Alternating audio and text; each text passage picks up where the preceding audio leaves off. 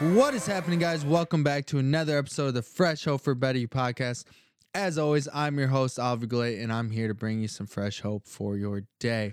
I just want to start off by saying, once again, thank you guys for all the 5-star reviews, the feedback, the comments, giving me tips and advice on how I can become a better podcast host and ultimately help you guys become the best versions of yourself by giving you more value on a daily basis. So I'm just truly grateful for that. One thing that I do ask is that, share the show. If you find any sort of value from the show, I don't run ads. I don't do any of that shit. It's because I'm here to just provide you with straight value, and I operate off value exchange. So if you take value from the show, the only thing I ask is that you share it with a friend, post on social media, do whatever you got to do, because you never know that you could be the missing link to helping someone change their entire life by sharing my show. With that being said, today's episode is about conquering your vices and embracing the transformation. There's actually 8 parts to this that I'm going to be going over. And the first one is understanding your vices. Understanding your vices is the first step towards overcoming them, whether it's smoking, indulging in too much technology, overeating, or watching porn, being addicted to gambling, anything like that. Any of these vices that hold us back from reaching our full potential. So you really just what I did is I have vices, and my ones that I've been able to overcome is my cocaine addiction, my hard drug addiction, my alcohol addiction, my cannabis addiction, my food addiction, my porn addiction. Those are all vices that I've been able to overcome. And the first thing that it came to mind was what are my vices? So I took a piece of paper, I wrote down my vices, and I slowly started to adapt and overcome these vices. Part 2 is about self-reflection and awareness. Reflection is a powerful tool that you need to learn how to utilize on your journey. So taking the time to assess your triggers, which are the underlying reasons behind your vices and the impact that they have on your life. This awareness lays a foundation for the change. You need to figure out what is going to trigger you to go into these vices, whether that be your smoking addiction, your porn addiction, your social media addiction, your food addiction.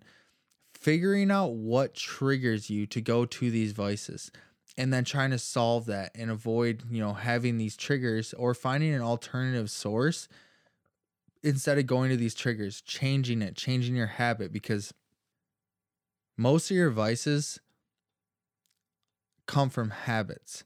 Something triggers you, and that makes you want to go, get that instant dopamine rush, or, go do the thing that you're not supposed to necessarily do. So figuring out what triggers you, and then going to that problem and solving it, coming up with a solution, finding a different alternative, a healthier, vice for you. For me, instead of my drugs and alcohol, that was my vice I used to turn to at all times.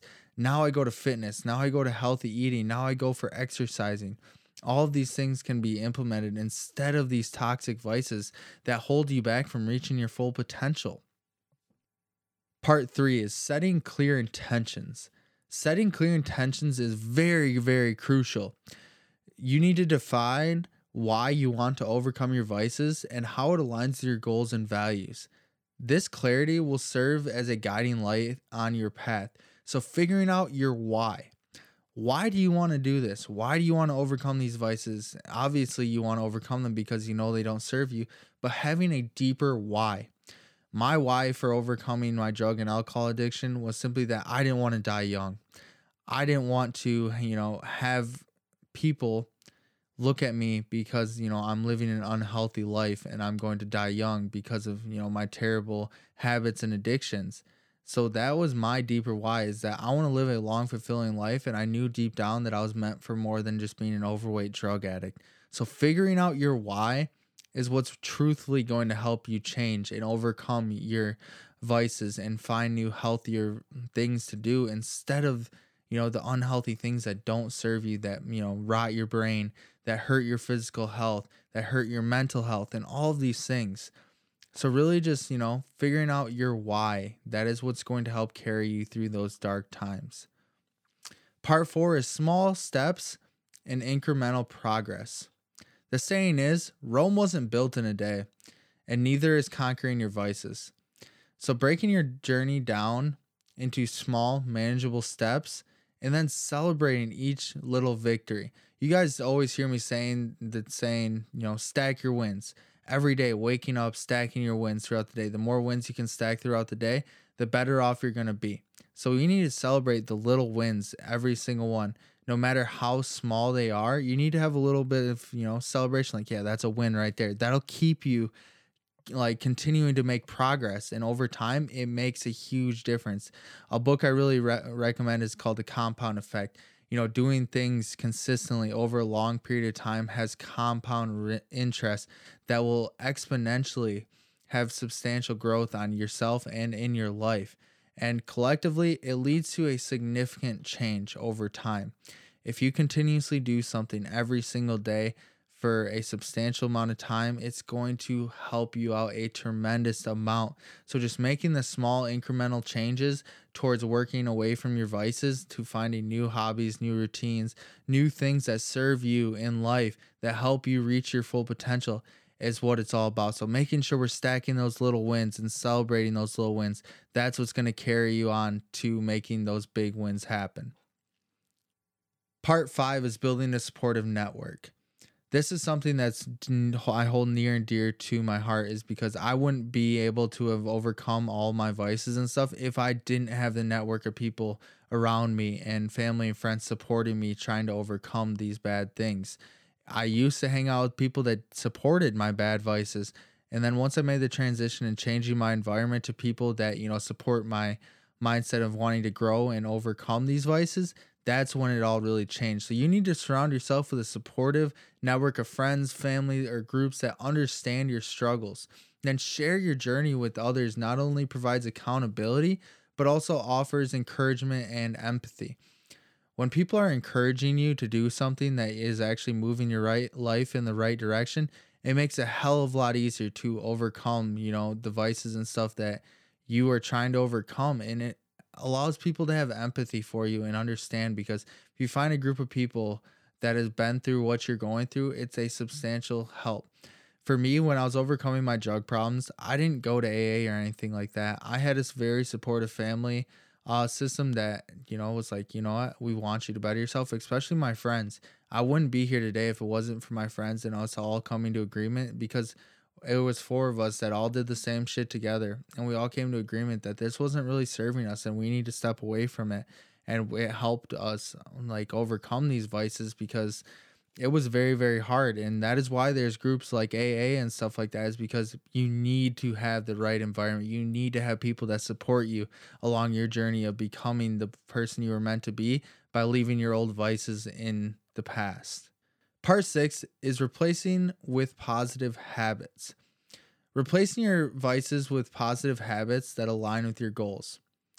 Engage in activities that promote health, creativity, or personal growth can help fill the void left by your old habits. Like I've said before, I have an addictive personality.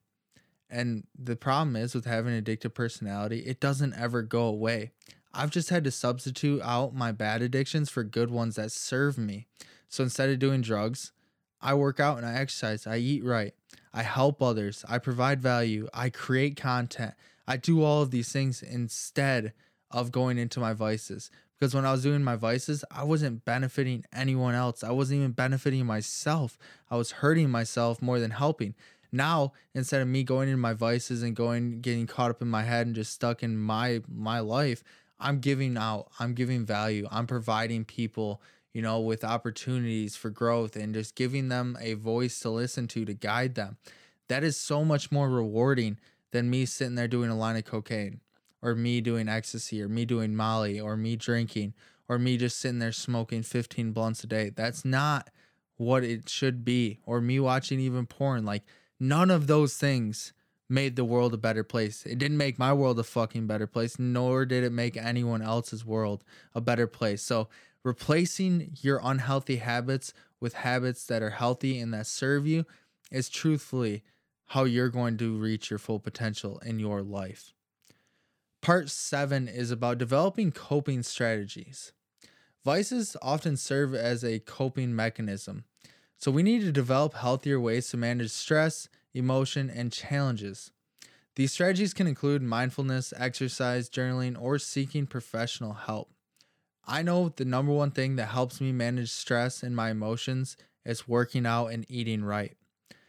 When I work out, I feel good. My mind is clear. My life is good when I'm working out and exercising. I notice when I don't get some sort of exercise on a daily basis, how it has a direct impact on my mental health. For people that don't exercise or eat right, I know that your mental health is struggling.